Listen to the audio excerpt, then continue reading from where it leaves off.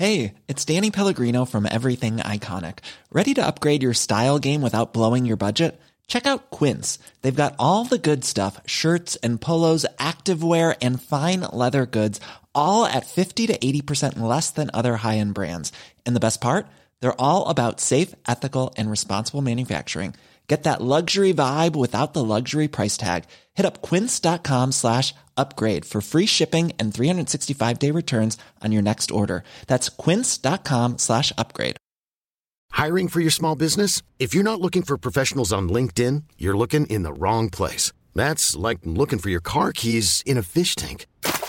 LinkedIn helps you hire professionals you can't find anywhere else, even those who aren't actively searching for a new job but might be open to the perfect role. In a given month, over 70% of LinkedIn users don't even visit other leading job sites. So start looking in the right place. With LinkedIn, you can hire professionals like a professional. Post your free job on linkedin.com/achieve today.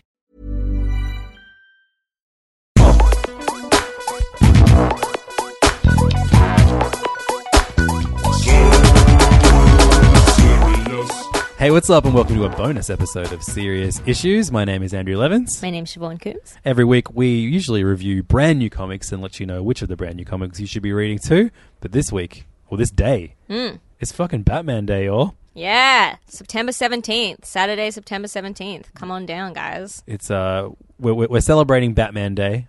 King's Comics, where we record Serious Issues from each week, is having a big Batman sale. Yep, it's 10% off all Bat books and merchandise, excluding new releases, but 20% off if you are a King's Premier Club card holder. So super worthwhile coming down. And there's also a freebie giveaway of the first issue of Tom King's Batman series, which is pretty cool. And if you don't live near King's, but you do live near a comic book store, all comic book stores should be giving away that free Batman comic. So go and get a free comic. Yeah, guys. And then buy Batman books, including a big list of Batman books that some of them are pretty obscure, but some of them you might be able to find. So this entire episode is about, like, when I first got into comics, the gateway was always for me and so many of my friends was through a particular handful of Batman comics. And I'm going to let you know what those are later. You probably already know what they are, but they always appear on top 10 lists of Batman books. And it's why Batman's one of the easiest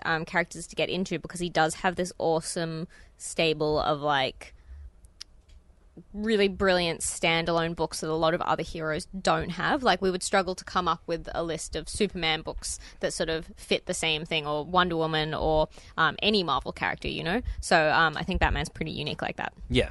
So I'm going to run through some of the more popular Batman stories later in the episode, and then I'm going to give you my 10 of my favorite Bat stories that you should read after you read the ones that everyone else tells you to read. Yeah, nice. And hopefully this is going to be an annual tradition of me just getting more and more obscure with Batman recommendations. So you're going to hear my recommendations later. Siobhan's got a few recommendations of her own as well. Yep. But first, we spoke to some people from King's Comics about their favorite Batman comics. So take it away, King's people. Hi, this is Jim from King's. How we doing? Good. What's your favorite Batman comic, Jim? Oh, I don't know what my favorite Batman comic is, but I'm not going to talk about that right now.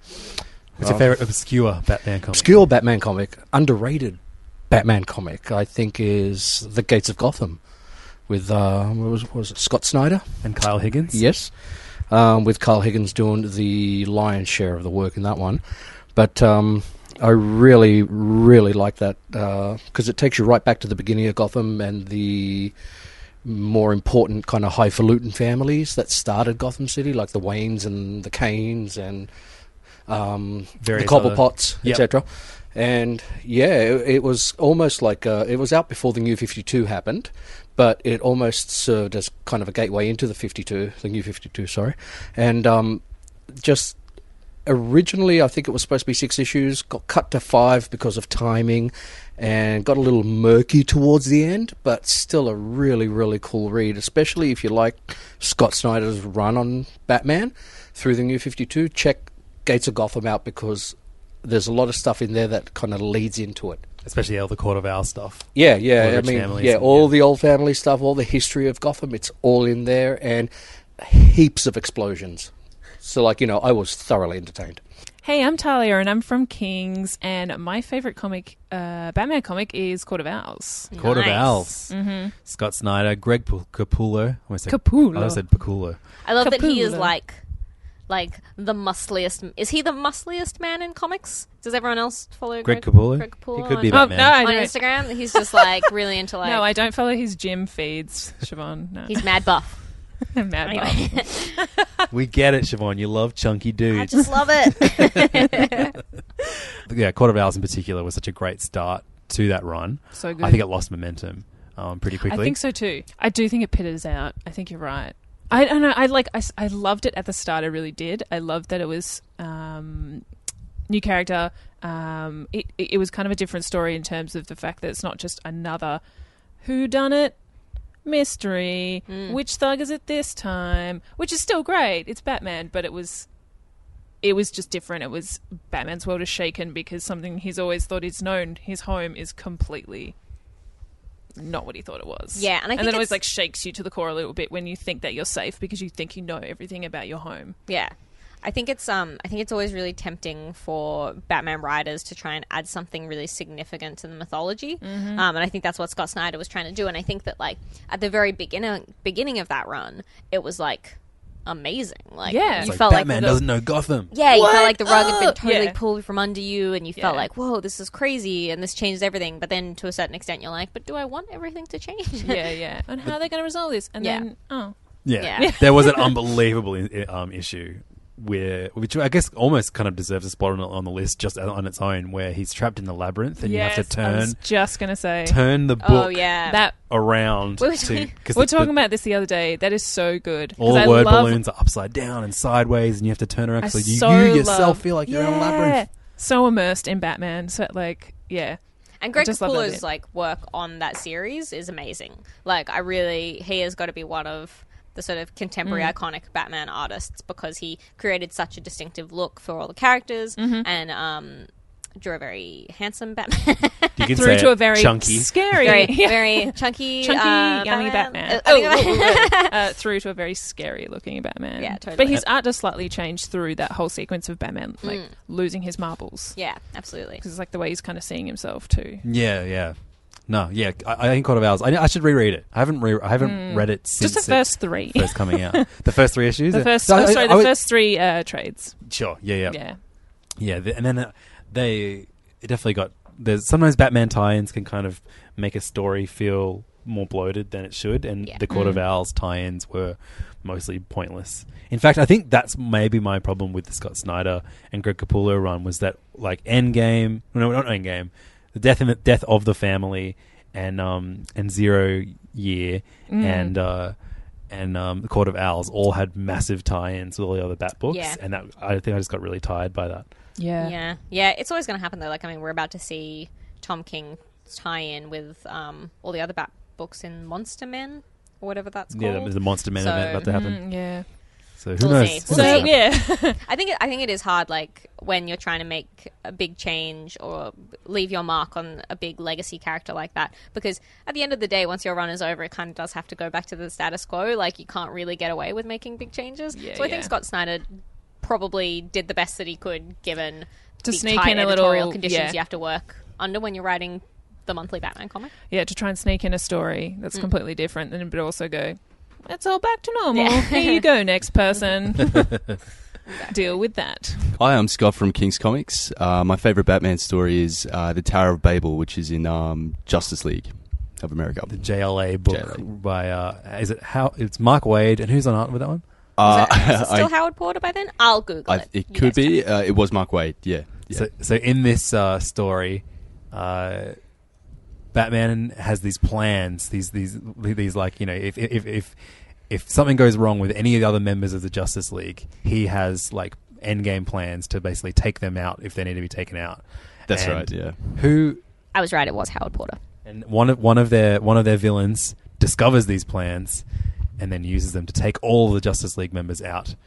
And Batman's right, like, yep. oh no, that wasn't supposed to happen. Guys, Yeah. I'm I think they sorry." were like previously possessed, or maybe in a previous story, or in case that in that sort of scenario he he had he had backup plans to on their strengths and weaknesses and how to beat secret them all. identities and everything. And Yeah.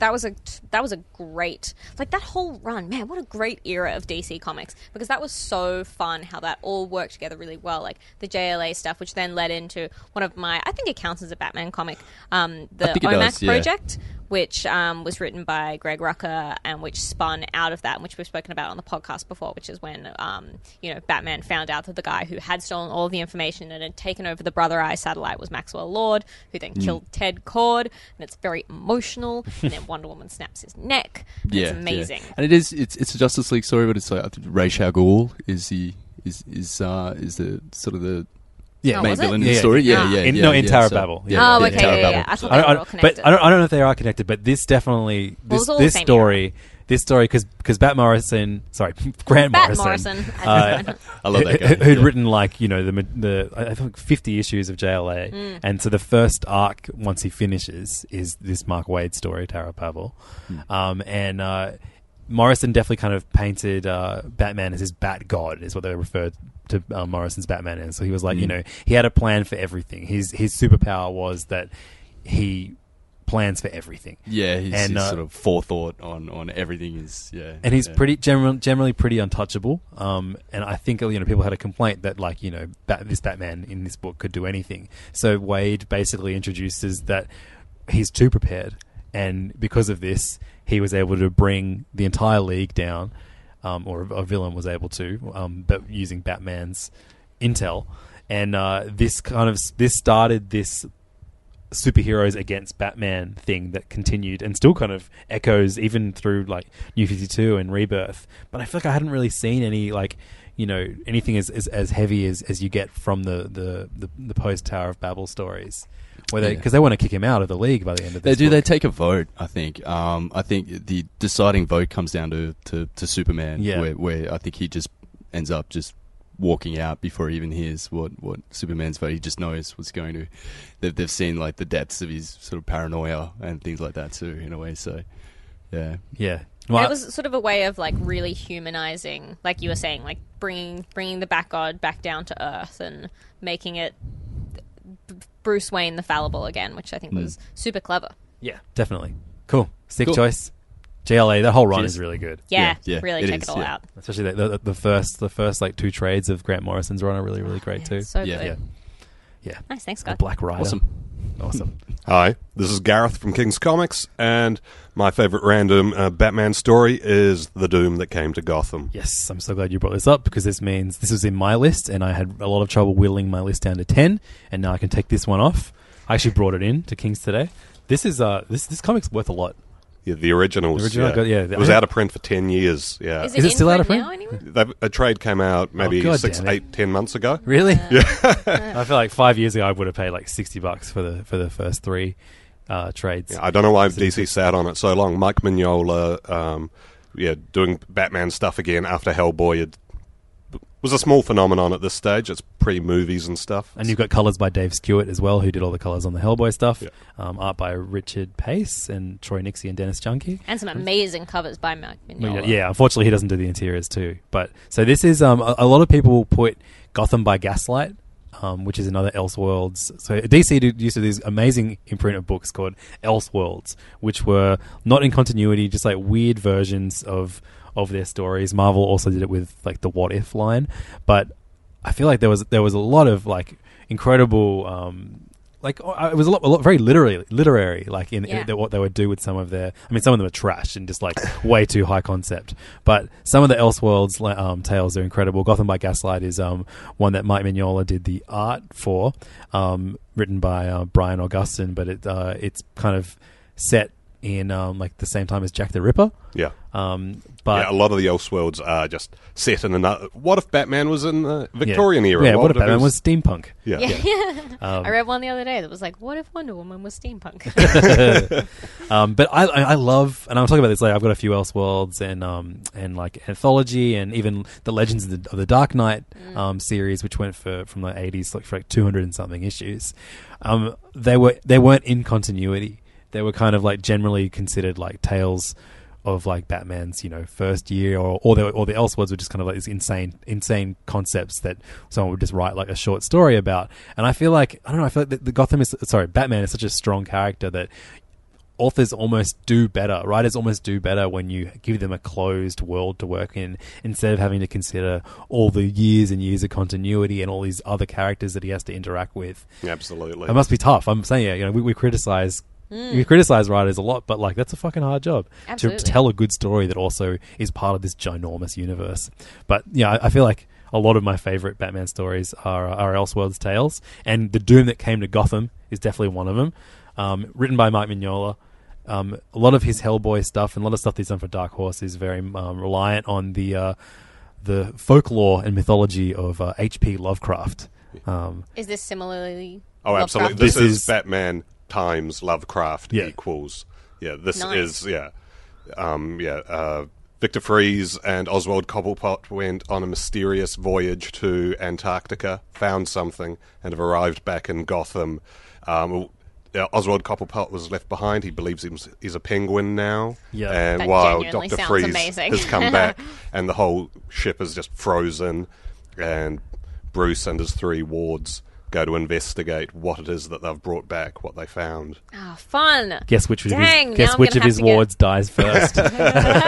Amazing. I'm getting Scott to reorder that trade now. It's such a good story. It's like just super high concept, just super like weird and cool, and the covers are sick. And because it's Elseworlds, you don't have to worry about continuity. Also means you can kill people off, and because it's Lovecraft, they die or descend into madness in the most fantastic, weird, bizarre ways. Yeah. And it feels like a Hellboy story. In fact, there have been Batman and Hellboy, a few of them. I think there was like a Batman, Hellboy, and Starman crossover back in the 90s. But I think this is the superior read of all those. Of It's not the Mignola. best Batman ever, but it is absolutely the best combination of Batman and Lovecraft. If you like those two things, this is just such the sweet spot for gothic, mysterious, unknowable horror. Awesome, and look forward to more Elseworlds recommendations coming up in our list. Hey, this is Wayne from King's Comics, and I've got a confession to make. What's that? It's a safe place. That's not true. I need some help. I am one of the few that hate Batman.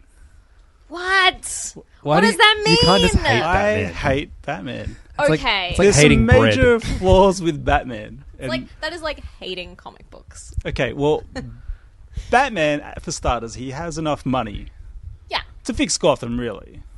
Yeah, but this is more like a look at his unstable psychological state following the death of his parents. He's a vigilante who refuses to kill anyone. He's already a vigilante. His major problem is he won't kill the Joker. He'll put Joker in Arkham and he'll escape. But isn't this why he's compelling? I don't want to say this because it sounds a little wrong, but he likes little boys. He likes recruiting little boys with the same background as him.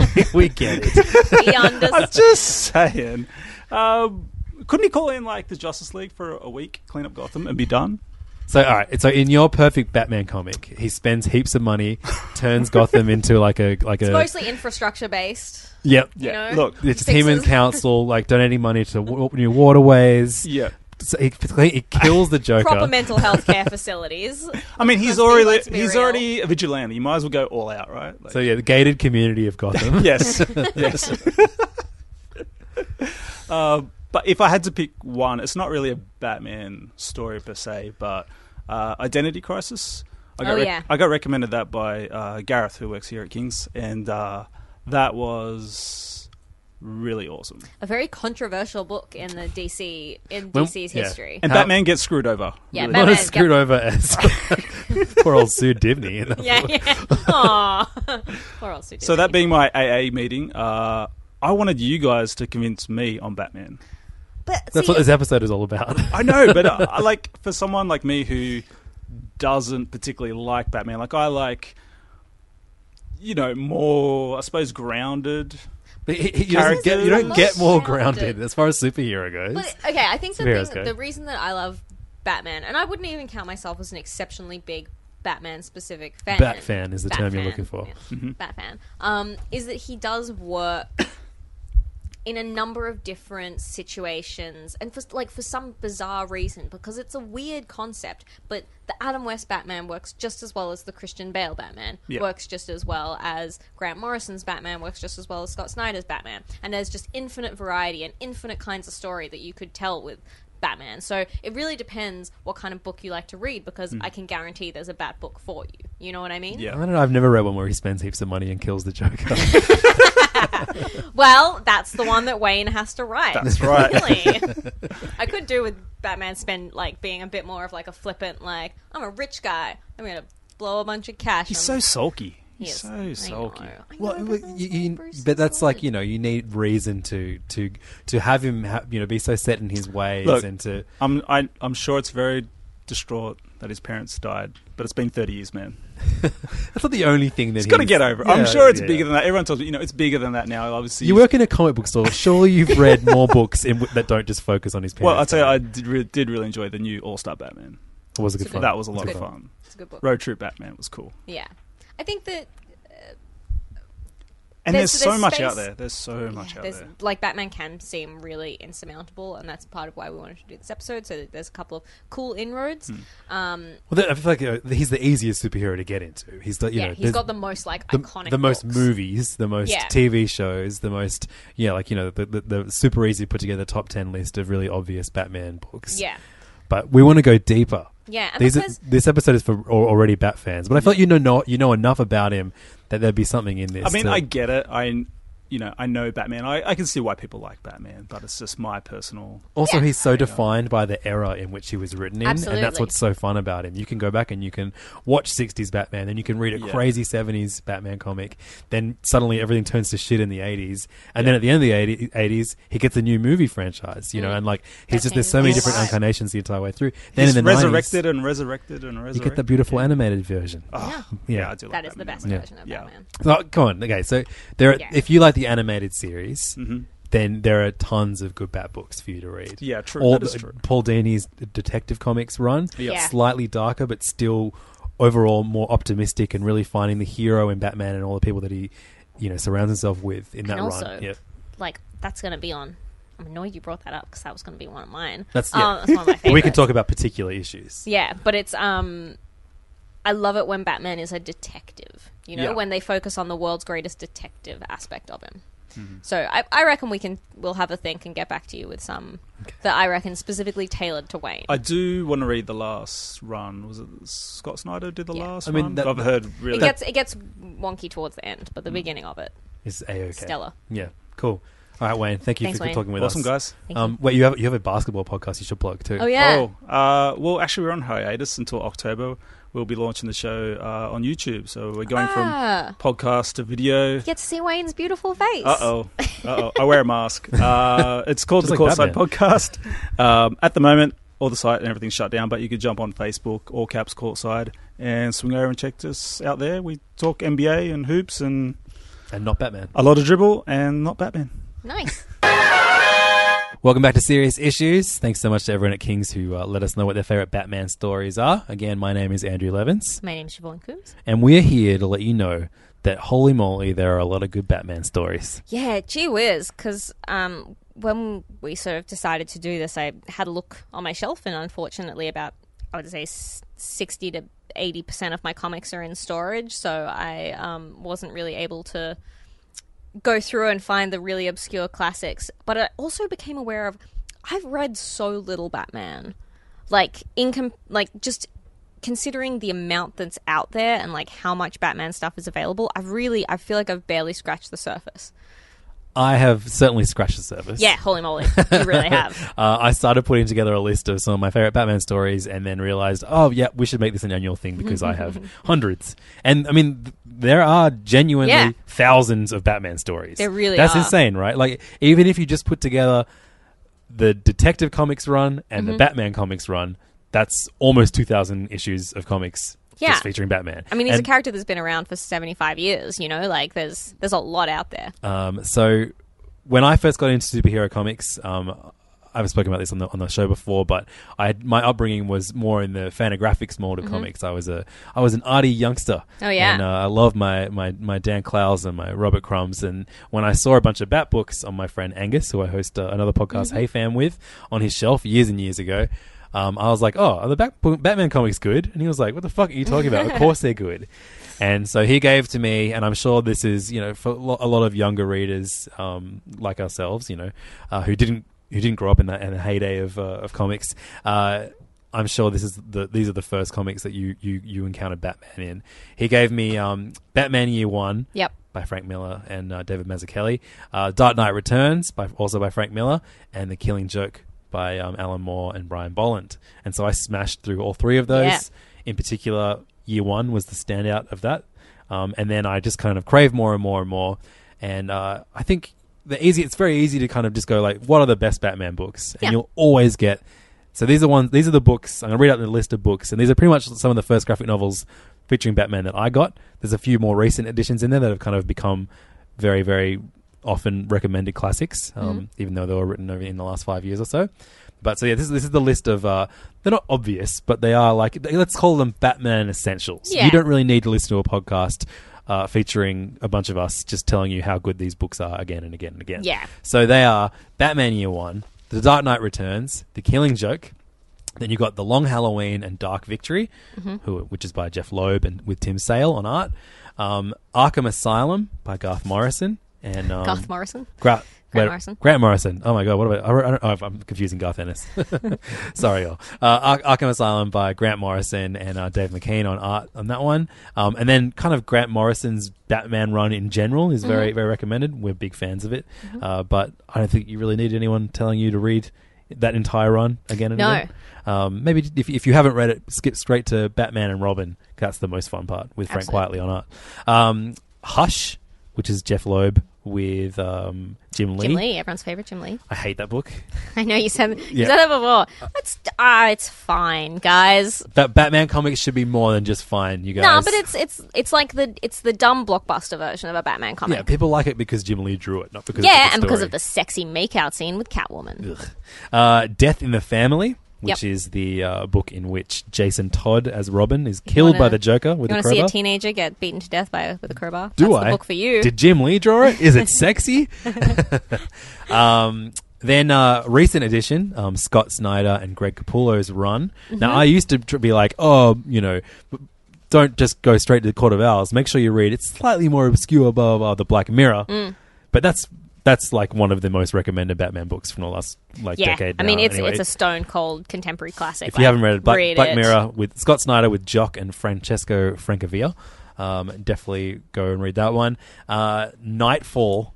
Yep. People always put Nightfall in there. That's the one which was one of the comics that the third Dark Knight.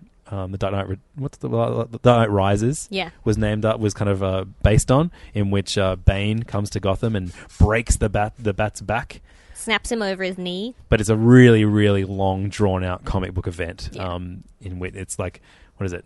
Something, then Nightfall, then Night's End. Something like that. And it's all like the Azrael taking over as Batman stuff. And it's a hard read. Yeah, it's a tough slog these I imagine days. people that grew up with that when they were a teenager or whatever probably still are very fond for it. But going back and trying to read the Nightfall stuff now, I find pretty difficult. That is one of the most iconic Batman panels of all time, though. Of Bane breaking his bat? Yeah. Breaking him. Ouch. Yeah. Then Mad Love. Yep. Paul Dini and Bruce Timm, Harley Quinn and Joker teaming up against Batman story based off of which actually they turned into an episode of the Batman animated series. Yeah, and which will be the Batman the animated series came first. Did it really? Yeah, Mad Love was written because of the success of Harley Quinn. No.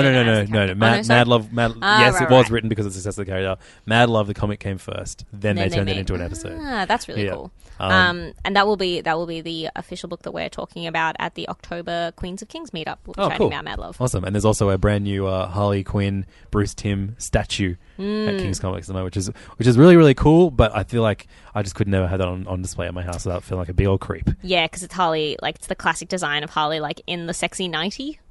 So that's a tough one to have on your shelf. And one of the lines in that is like, don't you want to ride your Harley? Yeah.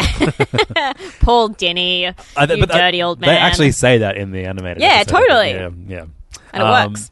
And finally, and this is probably the most obscure one on this list, but it does appear. Yeah, this was on my list of obscure Batman books. So Paul now I feel Pope's like not even Batman Year 100. Such a classic. Which is so good. It's so basically like, it's the 100th year of Batman. So what is that, 2030, whatever. And it's hard to explain, but it basically it's the return of Batman to this awful future society. And it's really fun. Paul Pope is an incredible artist and a erratic storyteller in a great way. And this is a very, very fun and energetic Batman story. Absolutely. So, Siobhan, are you ready for 10 more Batman comics that you should read once you've read through all those big classic, well-regarded books? If we've missed anything that you think is a classic, feel free to hit us up. Absolutely. Serious Issues at kingscomics.com or find us online, facebook.com/Serious Issues Podcast. In fact, I put the call out today and a few people let me know what their favourite Batman comics were. So I'm just going to give them a little bit of a shout out before we get to the top 10. It's not really a top 10. It is 10. It's 10. It's just it is a 10. You know what? I'm not going to tell. I'm not going to. So just all our listeners that recommended it, I'm going to give them a shout out when we talk about the books because they happen to recommend books that I also will recommend. Oh, nice. So that's really good. So to kick things off, I'm going to go to the comments section and say Albert Santos, who wrote on our facebook.com/Serious Issues Podcast, like you should be doing after each episode. Let us know what you liked and disliked about the episode. Please do. Recommend us some things that we missed. So Albert Santos says that Batman No Man's Land is very of its time, but worth reading to see the inspiration behind The Dark Knight Rises and Arkham City. Agreed. So this is the first story, Batman story, that Greg Rucka contributed to with Batman in it in his first work for DC Comics. He also wrote the novelization of this massive comics event. So Have you read the novelization? I own it. Is it? It's really good. Really? I have not read all of it, so it can't be that good. It's not as good as reading comics. Yeah. Do you find that now? It's really hard to read a book without pictures in it? I'm so bad at reading books without pictures now. Am I dumb? So No Man's Land is about basically after a massive earthquake, which you don't have to read Cataclysm, which is the book that comes before No Man's Land. But basically, an earthquake happens, and Gotham is just fucked, basically. So the rest of America cuts it off from the rest of it, and Gotham is its own entity. And so all of Batman's various villains... First of all, Batman is missing at the start of No Man's Land, and Gotham has been divided up into different turf by Batman's villains and the Gotham Police Department. So it's an incredible showcase of basically like each of the first stories before Batman shows up just kind of lets you know these different turf areas, who's running what. You have the introduction of Huntress. You have a new character who ends up becoming Batwoman introduced in this story, Cassandra Cain. Yeah, no, I was going to say, did Greg Rucka come up with Huntress? Is she his character? Maybe. I don't know. I don't want to say yes or no in case we're wrong, because I don't want to get taken down by people on the internet again. But it's an incredible, it's a really great concept of a book because Absolutely. Batman's Rogues Gallery is the greatest, and I would happily read books that solely only featured some of his villains, like Two-Face's scenes in this long series are some of the best, and it's a very big bloated event. I would skip all the Azrael stuff. I mean, that should just be kind of like a rule with all Batman stuff. Skip Azrael. It's not great. Part of the problem is that the way they've... Because No Man's Land is going to be one of the easier books for you to track down if you're interested in reading it. But one of the more expensive ones to read. One of the more expensive, but also they have reprinted the entire series, including all of the tie-ins chronologically. So if you're buying it, you are getting the Azrael stuff, whether you like it or not. It is fun to read all that stuff, even the less great stuff, just because it does build the epicness of this huge event. But this series has some of my favourite Commissioner Gordon moments. It's such a good Commissioner Gordon. Including an ending that I feel like a lot of readers have never forgiven Greg Rucka for, in which he kills someone that's very close to Gordon, and it's a horrible, horrible moment. The Joker does it. Do you know? I don't want to spoil it. It's the worst. And she's never been in books since. But for some reason, Siri has started dictating everything I've been saying for the last 10 minutes. It's weird. So yeah, and the No Man's Land is just like this incredible, massive event. Greg Rucka's stories in particular, his issues in particular, are amazing. Huntress's run. There's also like a one of the members of the Gotham City Police Department who tries to take the law in his own hands. He has an amazing arc. Yeah. There's great Two-Face moments. There's great Scarface moments in this run as well. Like there's so much to love about No Man's Land. Yes, it is probably the original and like biggest bloated comic book event that then kind of every year they do a massive bloated event because of. Nightfall was, still before then, but this is like the one that combined all of the Bat books in this huge thing. And there's great Luthor moments in this. There's like there's an incredible moment between Batman and Superman where Batman basically tells Superman to fuck off. Gotham is his. It brings in so many of the things that Greg Rucka's really good at, like slightly political edged kind of stuff in dealing with like why Gotham has been separated from everything else and getting back to the rest of the world and all that kind of stuff. So there's a lot to love about that book. And it has to be said that they build Joker as a massive threat by not having him present for half the event. Yeah. And you hear whispers of, where's Joker? No one knows where Joker is. No one's seen Joker. So when he does finally show up, he's actually a threat. I don't agree with people that think the Joker is the best villain of all time. And I know it's a controversial thing to say. I'm a Two-Face man. I mean, Two-Face is definitely the more compelling. I don't know. They're both good. People love that, that Joker has no rules, man. He's anarchy. But I feel like, there's nothing compelling about Joker if you just have him show up at the beginning. Yeah. So building up to him is a way more successful way of using him. Is that also where the villain Anarchy was first introduced as a Robin villain? Anarchy with a K. No, I'm not sure. Maybe you're right. Yeah, I don't know. Lots of great characters are introduced in this. Probably the funniest. Anarchy, probably not one of them. The funniest Robin villain. Yeah. That's my first one. No Man's Land. That's the big. If you have to read one big, massive Batman event, that's probably my favorite of all time. And definitely that era. Yeah. That kicks off from that, like such a great starting point for so much of my favorite Batman stories and lore from there. Like it's probably my favorite era of Batman stories. A lot of my picks are 90s and early 2000s. There's a few 80s picks in there. I'm ignorant to a lot of the best 60s and 70s and even before that stuff. I was going to put Strange Apparitions on here, which is an incredible collection of classic Batman stories, but that is often on the list of Batman stories you should run, and it's very hard to track down. I paid like $60 for a secondhand copy from an old library. Oh wow! And half the pages are all tattered and fucked up, but it's really, really fun, and it has one of my favorite Deadshot stories.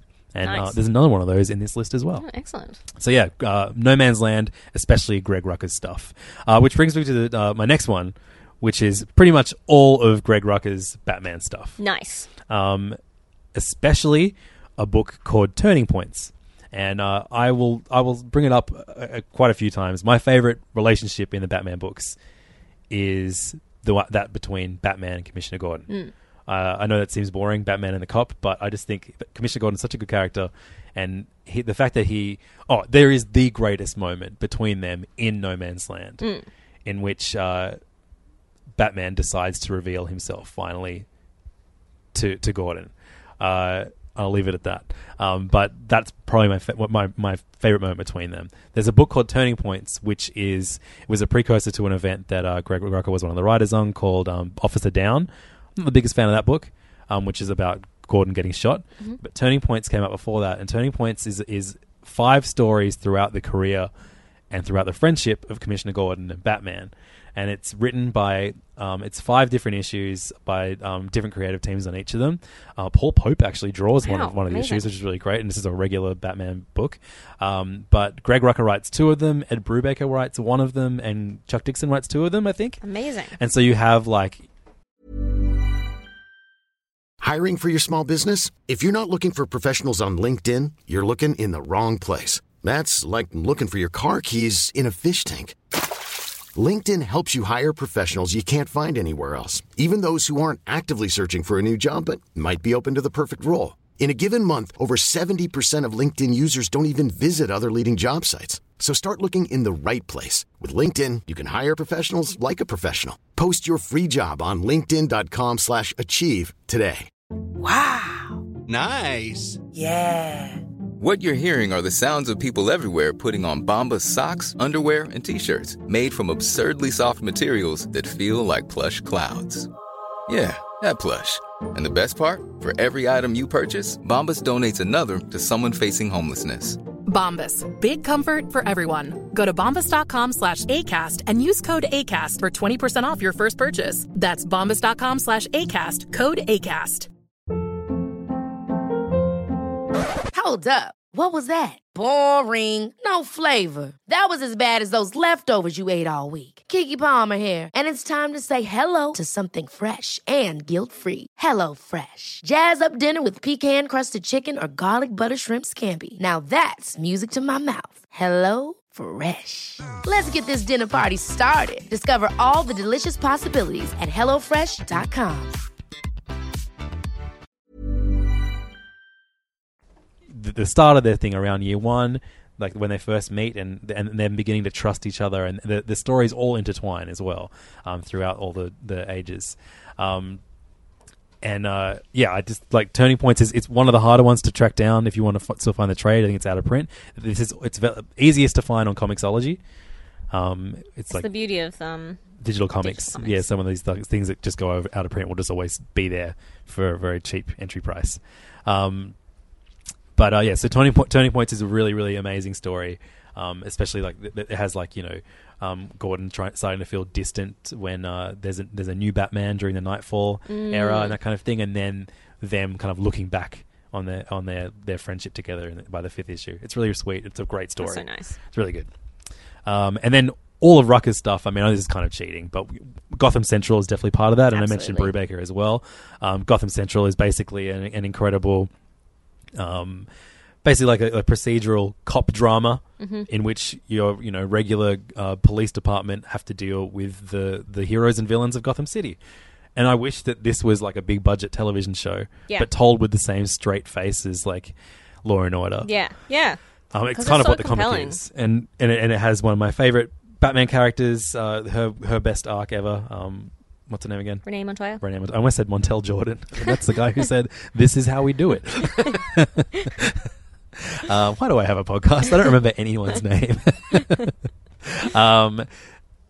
I mean, Gotham Central is unbelievable. Just like, if you haven't read it, if you take anything from this episode, read all 40 issues of Gotham Central. Yeah. But I feel like that's almost like par for the course now. And if you're a Bat fan, you've read that. Yeah, absolutely. I like to think so anyway. Yeah, you hope so. Because it gives you a better sense of Gotham, which is as much a character in the Batman books as anything else, I think. Yeah, but in between, I don't know where it fits in the canon exactly, but I think it's in between No Man's Land and Gotham Central.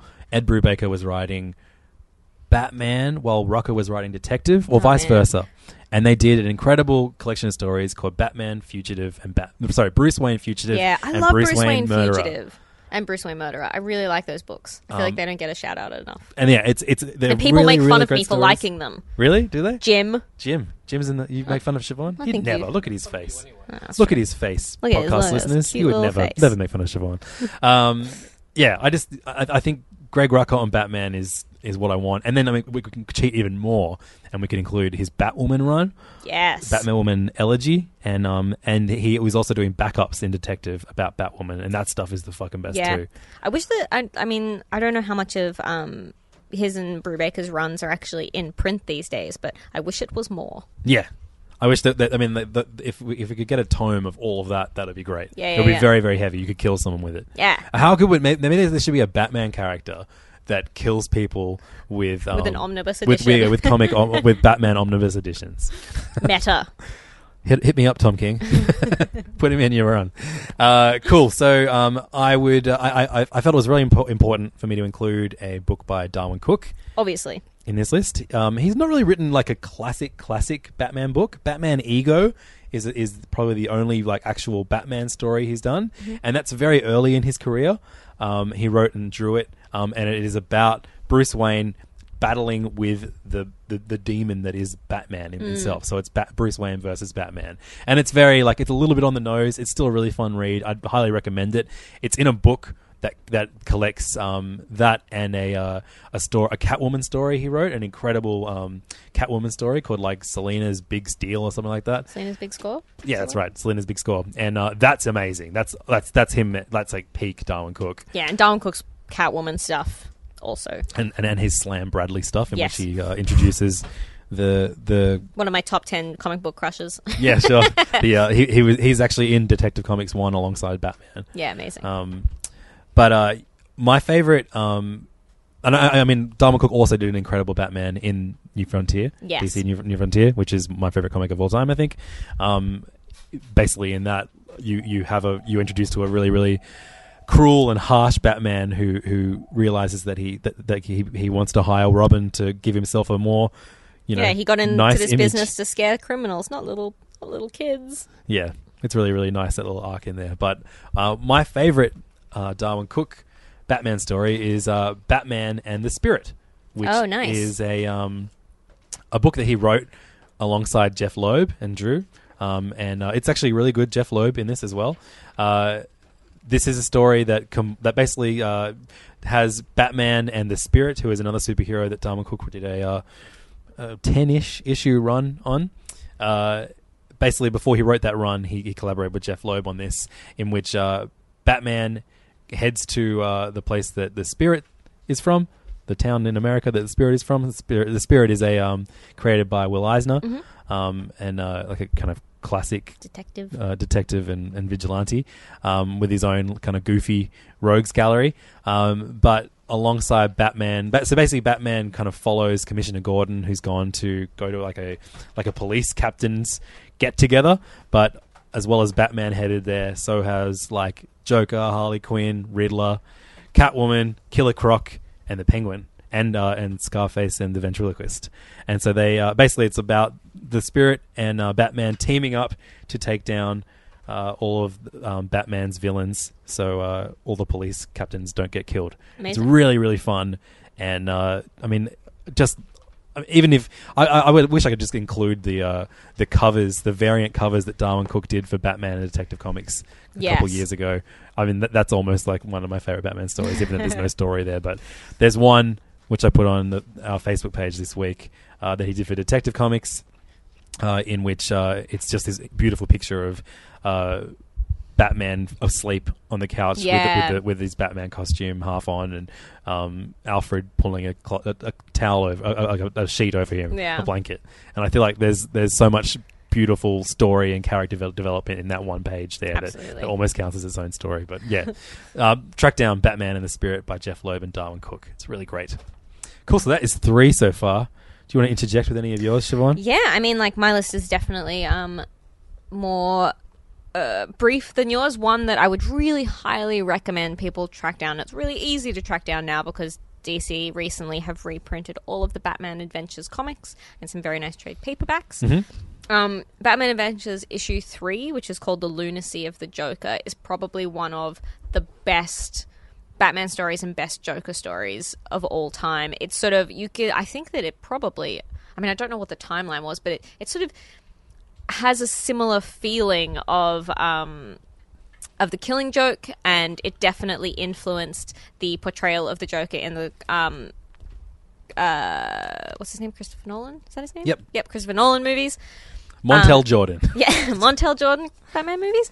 And it's interesting because it is in the Batman animated series, sort of very cartoony style, but it really gives you, you said, like, you don't really like the Joker as a villain because he could do anything. He's anarchy. It's crazy. But this is him. This is the Joker showing.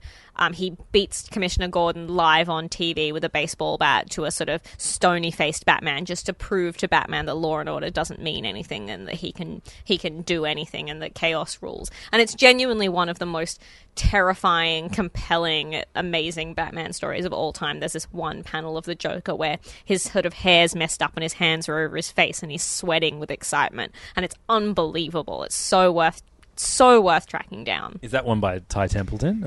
Yeah, so Kelly Puckett with art by Ty Templeton. Ty Templeton, pretty much anything with his name on it and Batman Adventures or anything related to the Batman cartoon is worth checking out. Touch Absolutely. is so good. Amazing. I guess the other thing that I would recommend is something that I think gets overlooked a lot is Paul Dini's run on Detective Comics and then the subsequent run on Batman Streets of Gotham, which had art mostly by, what's his name? Dustin Nguyen? Dustin Nguyen, who was one of my, that was the run that was going on when I first started at King's, I think. Right. And so that sort of inky watercolors and beautiful, really muted palettes, that feels a lot like what Batman should be to me. And I really miss Dustin Nguyen in the Batman universe. Particularly, the story that I really loved was when Hush, and I know you don't like Hush. No, but this is like Paul Dini is so good at Batman that he made Hush a compelling character. Yeah, so Hush literally steals Catwoman's heart out of her body and keeps her alive and keeps the heart beating separately to sort of just to fuck with Batman. And it was so melodramatic and so over the top, but I just love it. It's so good. Comics are meant to be that sometimes. Yeah, exactly. Yeah. My favorite issue from that run is it's like a Christmas one where the Joker basically just like happens to stumble across Tim Drake, Robin, and kidnaps him, and then straps him into the passenger seat, and then just starts mowing down like people out Christmas shopping. Amazing. And Tim ends up thwarting him using like his knowledge of Groucho Marx movies, Marx Brothers movies. It's such a good issue. That's amazing. Paul Dini has such a great grasp of all the characters, and that run in particular. It doesn't. I mean, I was going to include it in mine, but I knew you were going to bring it up. Yeah. So it doesn't get the accolades that I think it should. There's lots of great stories. It's a great story with Zatanna. Yep. In that arc as well. Also one of Paul Dini's favorite personal little toys. Yep. So Paul Dini wrote a lot of our favorite episodes of Batman, the animated series. And I'm going to talk about a comic that was actually turned into an episode of the animated series. This one's by Chuck Dixon with art by Graham Nolan. It came out in like 1991 or 92. And it's called A Bullet for Bullock. Ah, nice. So one of my top 5 characters. If Gordon is number 1, Harvey Bullock is not far behind him. If Gordon is like everything a police officer should be, Bullock is everything that he shouldn't. But he still has a heart of mother flipping gold. And this book is about Bullock hates Batman. Yeah. He loves donuts and hates Batman. He's a good cop, but he misses the way that things used to be before all these goddamn superheroes and supervillains started stinking up the joint. And he loathes having to bring Batman in on a case, or if Batman gets the jump on a case before the cops do. And I think that dynamic is such a good one, and one that's missing from Batman books now. Like, you know, the entire detective element of it pretty much is too. It's so much more about like the mammoth character that Batman is now. But, you know, the street level. The best thing about the Bat books is that they very rarely crossed over with all of the bigger heroes in the DC universe. And I miss the gritty detective element. I think all my favorite Batman books are when he's being a detective and being the world's greatest detective, not Bat God, the merciful. So A Bullet for Bullock, basically Harvey Bullock learns that a street gang basically are coming after him, and he calls to Batman for help, reluctantly and quite smarmily as well, and they end up having to team up. And, you know, there's a nice moment with them at the end, and it's such a great story. It's a one shot. So this is issue number 651 of Detective Comics from 1992. Chuck Dixon belongs on this list. He's written so many, and again, like, it's very hard to pinpoint the best story that he wrote for Batman or for anyone in the Batman universe. I really love his Nightwing run. Yeah. When he moved Dick Grayson out to Bloodhaven. But he's written so many Batman. We'd have to. Do you reckon he's written the most Batman comics out of everyone? I'm sure that's a very easy thing to figure out, but he'd be up there. Yeah, he's written a lot. And this is my favorite. And the animated series episode is called A Bullet for Bullock as well, and it's great. Really, really great. So that is my number 4. Amazing. Number 5 on this incredible list is... So we mentioned earlier a death in the family, which is when poor old Jason Scott carked it. But then pretty soon after that, we had Batman Year 3, in which we were introduced to a character called Tim Drake. Batman Year 3 is kind of shit. It's not fantastic. But immediately after it comes a crossover between Batman and, I think, Titans or Teen Titans. I'll tell you. I brought the original issues with me here today. The New Titans. So it's a crossover. So it's Batman and the New Titans. So Batman 442 and 441. It's like a 5-parter crossover. It's called A Lonely Place of Dying, and this is this is the series the story in which Tim Drake becomes Robin. And, I love so much that the cover says DC Comics aren't just for kids.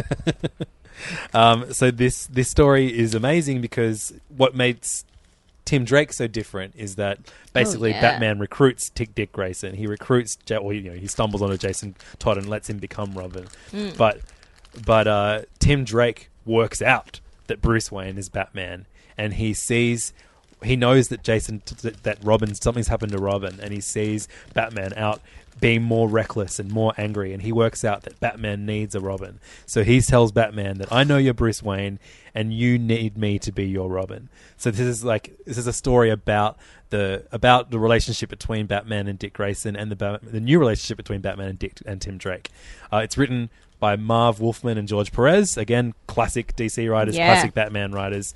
Arts by, I know Aparo. Jim Aparo does. No, everyone. I think maybe he does a few issues. Jim Aparo does a few issues. It's all over the shop. Yeah. But it's such a good story. And it's got Nightwing in his classic disco collar costume. Very important to read at least one story featuring disco Nightwing. It's really important. This is like just a classic. Some of the 80s comics are really pretty hard to read, overwritten kind of stuff, but this is great. The narration of young Tim Drake is actually quite well written and great, and I love A Lonely Place of Dying. I think I don't love Death in the Family, and I certainly don't love Batman Year 3, but this is excellent. Awesome. Number 6 is another older comic from the 80s, and it's not a Batman comic, it is a Swamp Thing comic. Alan Moore. If you ever bring up Batman plus Alan Moore, you'll always get a link to The Killing Joke. I don't like The Killing Joke because it's too nasty to poor old Barbara. Controversial. But I love Alan Moore's Swamp Thing run. And if you haven't read it, that is essential comic book reading. Have you read? No. Fucking hell, man.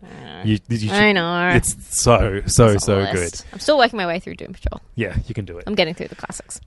So at one point, Swamp Thing's girlfriend, Abby, gets stolen from the swamp and taken prisoner. She becomes a prisoner in Gotham City.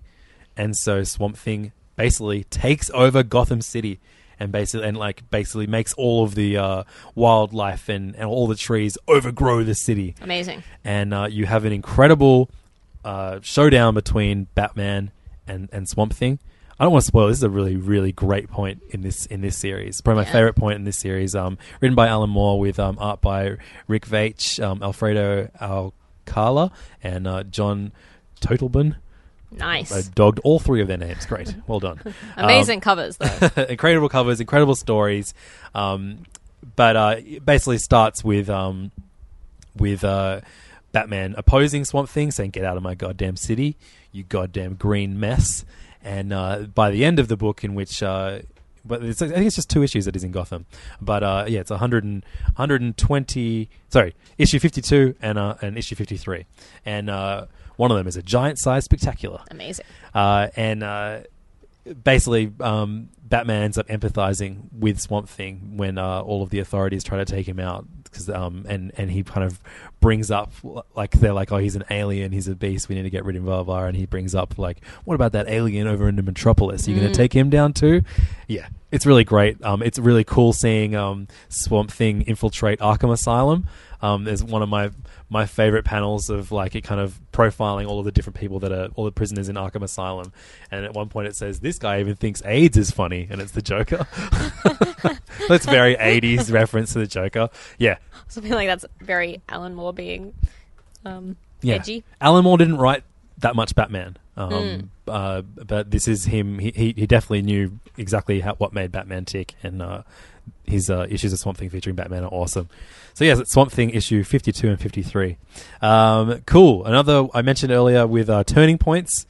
I don't know what number I'm up to right now, but about 7. 7-ish. Cool. All right. Cool. What's what we got? All right. So 7 is. Are we up to 7 or that was 7? We'll figure it out. I can do that thing where radio hosts count back on what they've already said, like number 1. Superman and Batman Generations. like Turning Points, is a look at the relationship between Gordon and Batman throughout various stages in their career. Superman and Batman Generations is about the friendship between Bats and Supes. Nice. But it is an Elseworld story that's written and drawn by John Byrne. Oh, amazing. And it starts in 1939 when they've first been created, and they also first encounter each other. And then it jumps forward 10 years. So I think it's like 10 different stories until you get to 2039. Now, as we know, Superman is immortal. Batman is not. So there are different people that take the cowl, and there is death, and there is like a crazy like supernatural element to it as well. And it's a really, really, I don't want to spoil this at all, but this is like a really, really unsung classic, I think. Avoid Generations 2 unless you really love this, which kind of does the Generations thing, but throughout the entire DC universe, it kind of loses what made the first book special. But Superman and Batman Generations, an imaginary tale. Amazing. Just on the front, you see 4 iterations of Superman and Batman back to back, and the first 2 look pretty regular. Then the bottom 2 is like Superman, like with his head in his hands, as Batman is like this big futuristic monstrosity. But I sort of like it because it looks like Superman's really embarrassed of the costume that Batman's wearing. Yeah, and then the final one is like the black and grey Batman costume, but then Superman has this big white mullet. I wish that's what Superman was like. This old man with a white mullet. Yes. Yeah, I'd read that too. Cool. So that is number 7 or 8, depending on where we're up to. What have I got left? I've got Batman and Robin left. And cool. So we've got 3 left. So that was number 7. Number 8 is Batman and Robin. Nice. We already mentioned Grant Morrison's run, and I guess this kind of comes into this because once Grant Morrison finished up his run on Batman and Robin, it got taken over by two creators that we rave about every week on Serious Issues because they are currently writing Superman together, and that is Peter Tomasi and Patrick Gleason. They wrote the end of Batman and Robin before the New 52 took over, and then they wrote the entire run of Batman and Robin in the New 52. A lot of people complain about Damian Wayne. People do not like Damian Wayne as Robin. So weird. I like him because he's unlikable. Sure. You know, like he's an annoying brat who was raised by assassins who doesn't know how to be nice to people. Yeah. It kind of works. And I think Grant Morrison kind of gets all the credit for being one of the few writers that is able to grasp what makes Damian Wayne a good character. But I feel like I've never liked the character more than in their Batman and Robin run. Yeah. And I want to point out, if you don't believe me, like, because the run isn't perfect. It starts out a bit too a bit like Robin's a bit too aggressive to begin with, and there's a lot of learning to be done, and blah blah blah. That's not that fun as part of the series when it starts in New 52. But the first annual that Pete Tomasi wrote with Adrian Siaf and Vicente Cifuentes, I think I nailed that. You nailed that. Is an incredible one shot about basically for his, I think it's his birthday. Damian creates like a world-traveling scavenger hunt in which he sends Bruce to all these different places that link up to different moments in his parents' life to kind of show that his parents loved him. And all these like things that Bruce is like, why am I here? And then realizes like, you know, like Damian has really done some amazing detective work to figure out the personal connection here. And include at one point he sends him to like an art gallery somewhere in the world, and it's a painting of fruit, and he says to the art gallery owner, "I'm sorry, I have no idea what connection I have to this whatsoever." And it's like it's a fruit bowl with a little kid's red handprint, and it turns out that Martha Wayne used to try her hand at painting, and she did an oil painting, and it's been signed by Martha down the bottom, and then in red paint it says "and Bruce." So toddler Bruce ruined the painting, and she ended up framing it anyway. And there's like lots of beautiful moments, like, you know, which are totally unrealistic, but they're so very sweet. And all the while he's on this scavenger hunt, Robin, Damian Wayne, is basically lying to Bruce over Skype and like creating these like crappy green screen thing of him also being on like a traveling kind of school thing, but really he's in Gotham. He's taken he's like fitting he's like this pint-sized Batman and taking the Batmobile out for a spin and trying to solve crimes. Amazing. And it has him kind of getting in over his head, and it's an incredible annual. You know when like an annual is just like a brilliant story start to finish? This is like probably one of my favorite Batman annuals ever. Batman and Robin annual #1. It came out like 4 years ago. And then shortly after that, Damian Wayne was killed in Batman Incorporated, which was by Grant Morrison, who created the character. And all of the Bat books had the label Requiem when the R was Robin's logo on them. So it was all like all the characters like, oh no, the guy's died, blah, blah, blah. And like normally when a comic book character dies, which happens fucking all the time. Constantly. It's not that powerful. But Batman and Robin #18 is an all-silent issue in which Batman reacts to just not having his son around anymore. I remember this issue. And it is fucking heartbreaking. It is so well drawn. It is so well put together. It's like the silent episode of Buffy. It is that emotionally distressing, and I don't think I could reread that issue. It's beautiful. It makes me well up. And this is like, you know, we rave about what incredible emotional parenting moments these two creators are capable of with Superman. But this is a 10 out of 10 comic. I remember when it came out, everyone was talking about what an incredible comic it is. It has beautiful moments of him remembering them together and then seeing the reflection, and he's alone, swinging by himself instead of swinging with Robin. And he sees these things that remind him of him, and he loses his temper, and he's so upset, and he's so emotional. Then it went on this brilliant arc of him trying to bring Damian back and losing his mind, which I really enjoy too. But this issue in particular, Batman 18, all you need to know is that his son has died, and it's a powerful issue. This is like, if we can either say that this issue was a one-shot, one of my favorite Batman books, or you can say the entire run. I think of all the New 52 books in the Bat world, this is my favorite. I think it's better than the Scott Snyder run, and I'm totally fine if you do disagree with me. No, I'd have to go back and reread both, I think. I used to have arguments with Costa, who works at King's all the time, where I was buying this instead of buying the Snyder book, because I was just like, you know what, I hate this. 0 years too much. Hate's a strong word. It wasn't for me. Yeah. But Batman and Robin I loved. And I think Pete Tomasi and Pat Gleason doing great job on Superman, but I look forward to them doing more stuff with Batman and Damian again. I look forward to seeing them tackle like any character in the DCU. Yeah, they're a like great they team. seem like such an amazing team together that I think they could do anything. Cool. All right, we're almost at the end, you guys. Holy moly. This has been so much fun. I was fun to research. Oh man! And now I just feel like I have this giant reading list. Yeah, you could borrow any of these. I've got all the singles, all the weird trades that you can't get anymore. I've spent a lot of money on Batman comics. I didn't realize that I love Batman so much. Because he's kind of become such a he's the first comic book character that comes to your mind when you think of superheroes. Yeah. But there's so you can get so niche in totally. that love of someone so big. I was going to say one thing which I forgot to put on my list, but I will mention now as like an extra sort of bizarre Elseworlds other story. There is the Batman manga by Jiro Kuwata, Batmanga, which is unbelievable. It is so good. If you want like a complete, like it just shows why the character works. Like the character just continues to work bizarrely in totally different situations, and the Japanese version of Batman is extremely bizarre, and his villains are extremely bizarre, and it's a very Lord Deathman. Yeah, Lord Deathman being one of the key ones. But if you're looking for a really, really unique, different take on Batman, I really highly recommend tracking Batmanga down because it's good.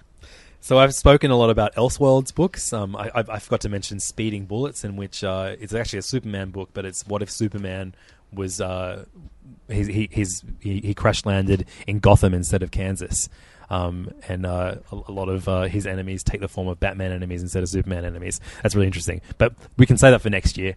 I want to talk about another anthology series which is very well celebrated, and that's Batman Black and White.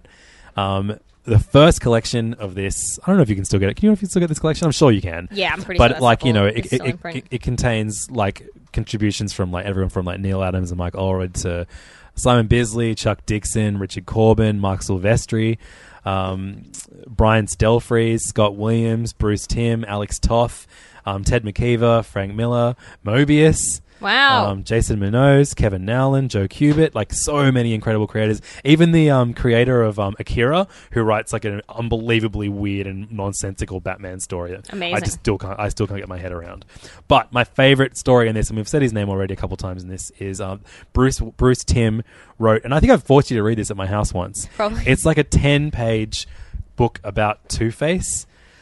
called Two of a Kind. Oh my god, yes, I remember that. And I think it's just like a So like a pitch perfect. perfect Two-Face story. It's a little bit darker than he was allowed to go in the animated series stuff, and it's this just this brilliant story about Two-Face and his love life and how tragic, poor old Harvey has it. Again, it's 10 pages long, so I don't want to spoil on any of it. But if you can track down the first collection of Batman Black and White, it's easily the best story in there. Yeah, absolutely. And it's so great. Like, it's so fun when Written you and get drawn by creators get to have a go at Batman, because he seems like so many people would love. He's the kind of peak of so many people's careers. Sure. And so something like Batman Black and White, where you get like one issue to tell an amazing story. I mean, a lot of my favorite Batman stories that I, now can't remember are little one-off stories from anthologies. That's where you can get some of the best Bat stuff. And the best ever Batman anthology series is Legends of the Dark Knight. Ooh, yes. Started in the 80s, and you think of like a classic 90s creator, and they inevitably would have written a couple stories for Legends of the Dark Knight. It was based, I think the kind of idea behind it was like year one Batman stories, but that aren't necessarily part of the canon. Some of them actually became canonical, but my favorite of all 214 issues of Legends of the Dark Knight is issue 214. Wow. And that is called Batman versus Deadshot.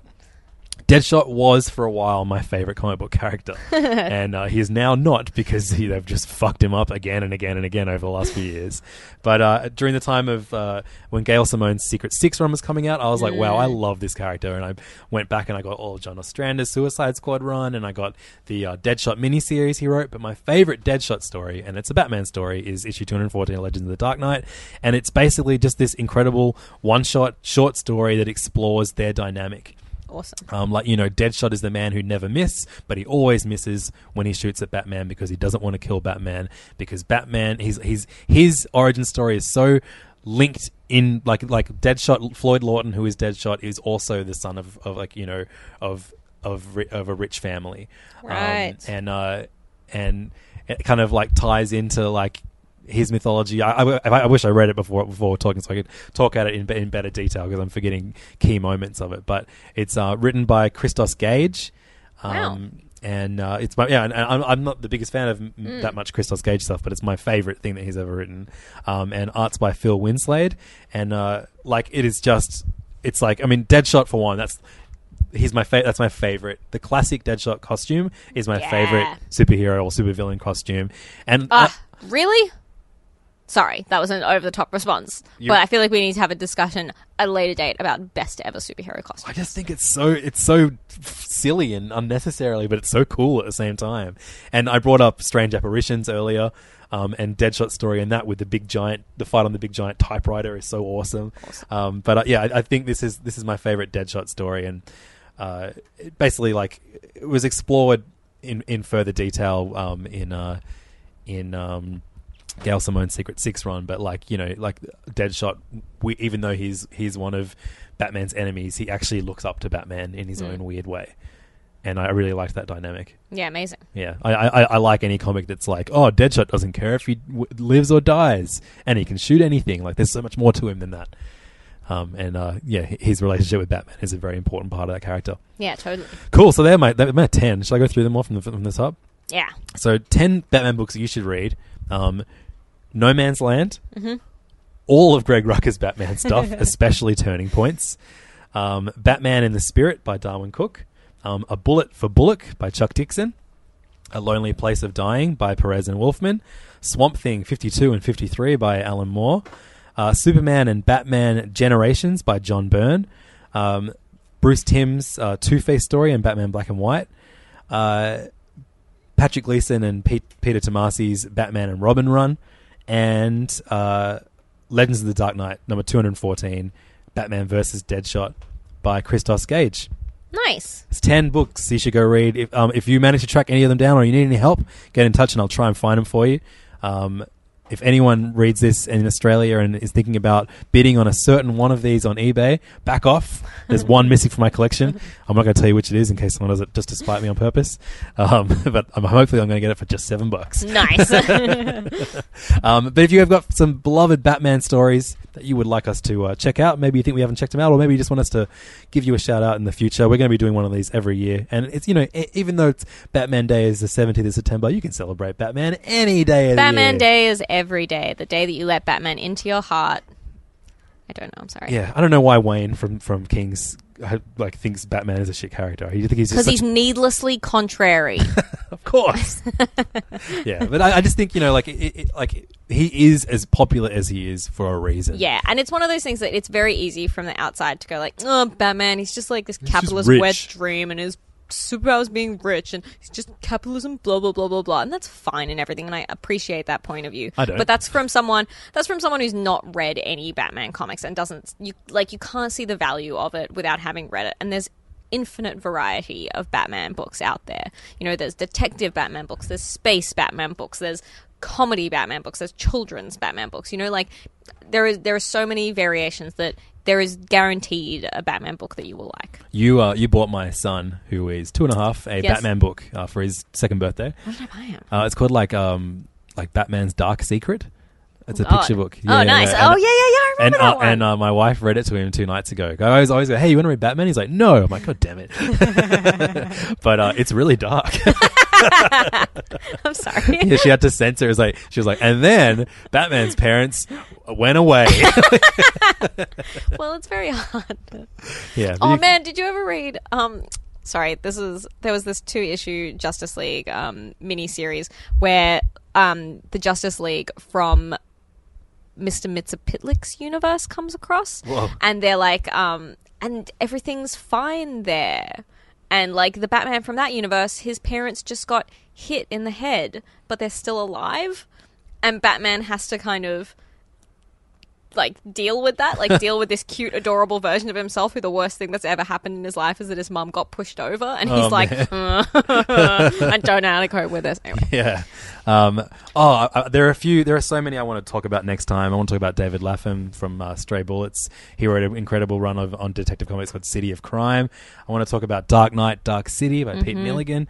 And there's just so many goddamn good ones. A friend of mine, Callan, told us to talk about World's Funnest, which maybe that's what this is. It looks like what it is. Mxyzptlk with Batmite. Oh no, that's them together. I think that's a team up book between those two.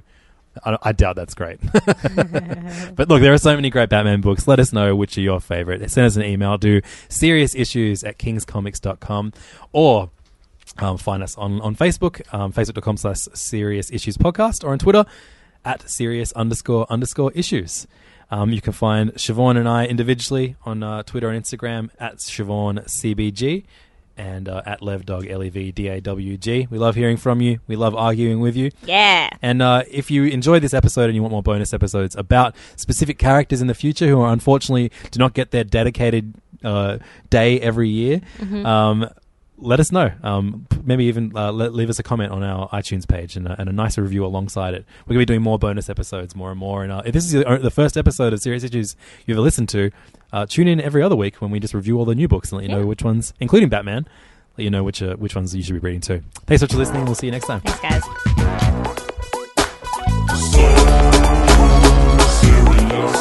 Hey, this is Levins. Thanks so much for listening to Serious Issues. If you're not completely sick of my voice by now, why don't you check out one of my other podcasts? One is called Hey Fam, and is about comedy and pop culture, so like comic book movies and comic book TV shows, all that kind of thing. The other one is called The Mitchin, and it's all about the food and bar scene in Sydney. You can find both of them on iTunes or download them directly at yolevins.com/podcasts. Thanks so much for your support, and I'll see you next week. Bye-bye.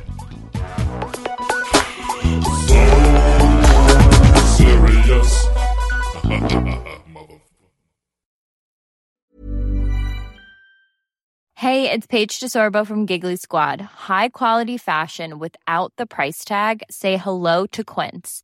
I'm snagging high-end essentials like cozy cashmere sweaters, sleek leather jackets, fine jewelry, and so much more. With Quince being 50 to 80% less than similar brands. And they partner with factories that prioritize safe, ethical, and responsible manufacturing. I love that. Luxury quality within reach. Go to quince.com/style to get free shipping and 365-day returns on your next order. Quince.com/style. Ever catch yourself eating the same flavorless dinner 3 days in a row? Dreaming of something better? Well, HelloFresh is your guilt-free dream come true, baby. It's me, Keke Palmer. Let's wake up those taste buds with hot, juicy pecan-crusted chicken or garlic butter shrimp scampi. Hello Fresh. Stop dreaming of all the delicious possibilities and dig in at HelloFresh.com. Let's get this dinner party started. Hey, it's Paige DeSorbo from Giggly Squad. High quality fashion without the price tag. Say hello to Quince. I'm snagging high-end essentials like cozy cashmere sweaters, sleek leather jackets, fine jewelry, and so much more. With Quince being 50 to 80% less than similar brands. And they partner with factories that prioritize safe, ethical, and responsible manufacturing. I love that. Luxury quality within reach. Go to quince.com/style to get free shipping and 365-day returns on your next order. Quince.com/style. When it comes to your finances, you think you've done it all. You've saved, you've researched, and you've invested all that you can. Now it's time to take those investments to the next level by using the brand behind every great investor, Yahoo Finance. As America's #1 finance destination, Yahoo Finance has everything you need, whether you're a seasoned trader or just dipping your toes into the market. Join the millions of investors who trust Yahoo Finance to guide them on their financial journey. For comprehensive financial news and analysis, visit yahoofinance.com. The #1 financial destination, yahoofinance.com.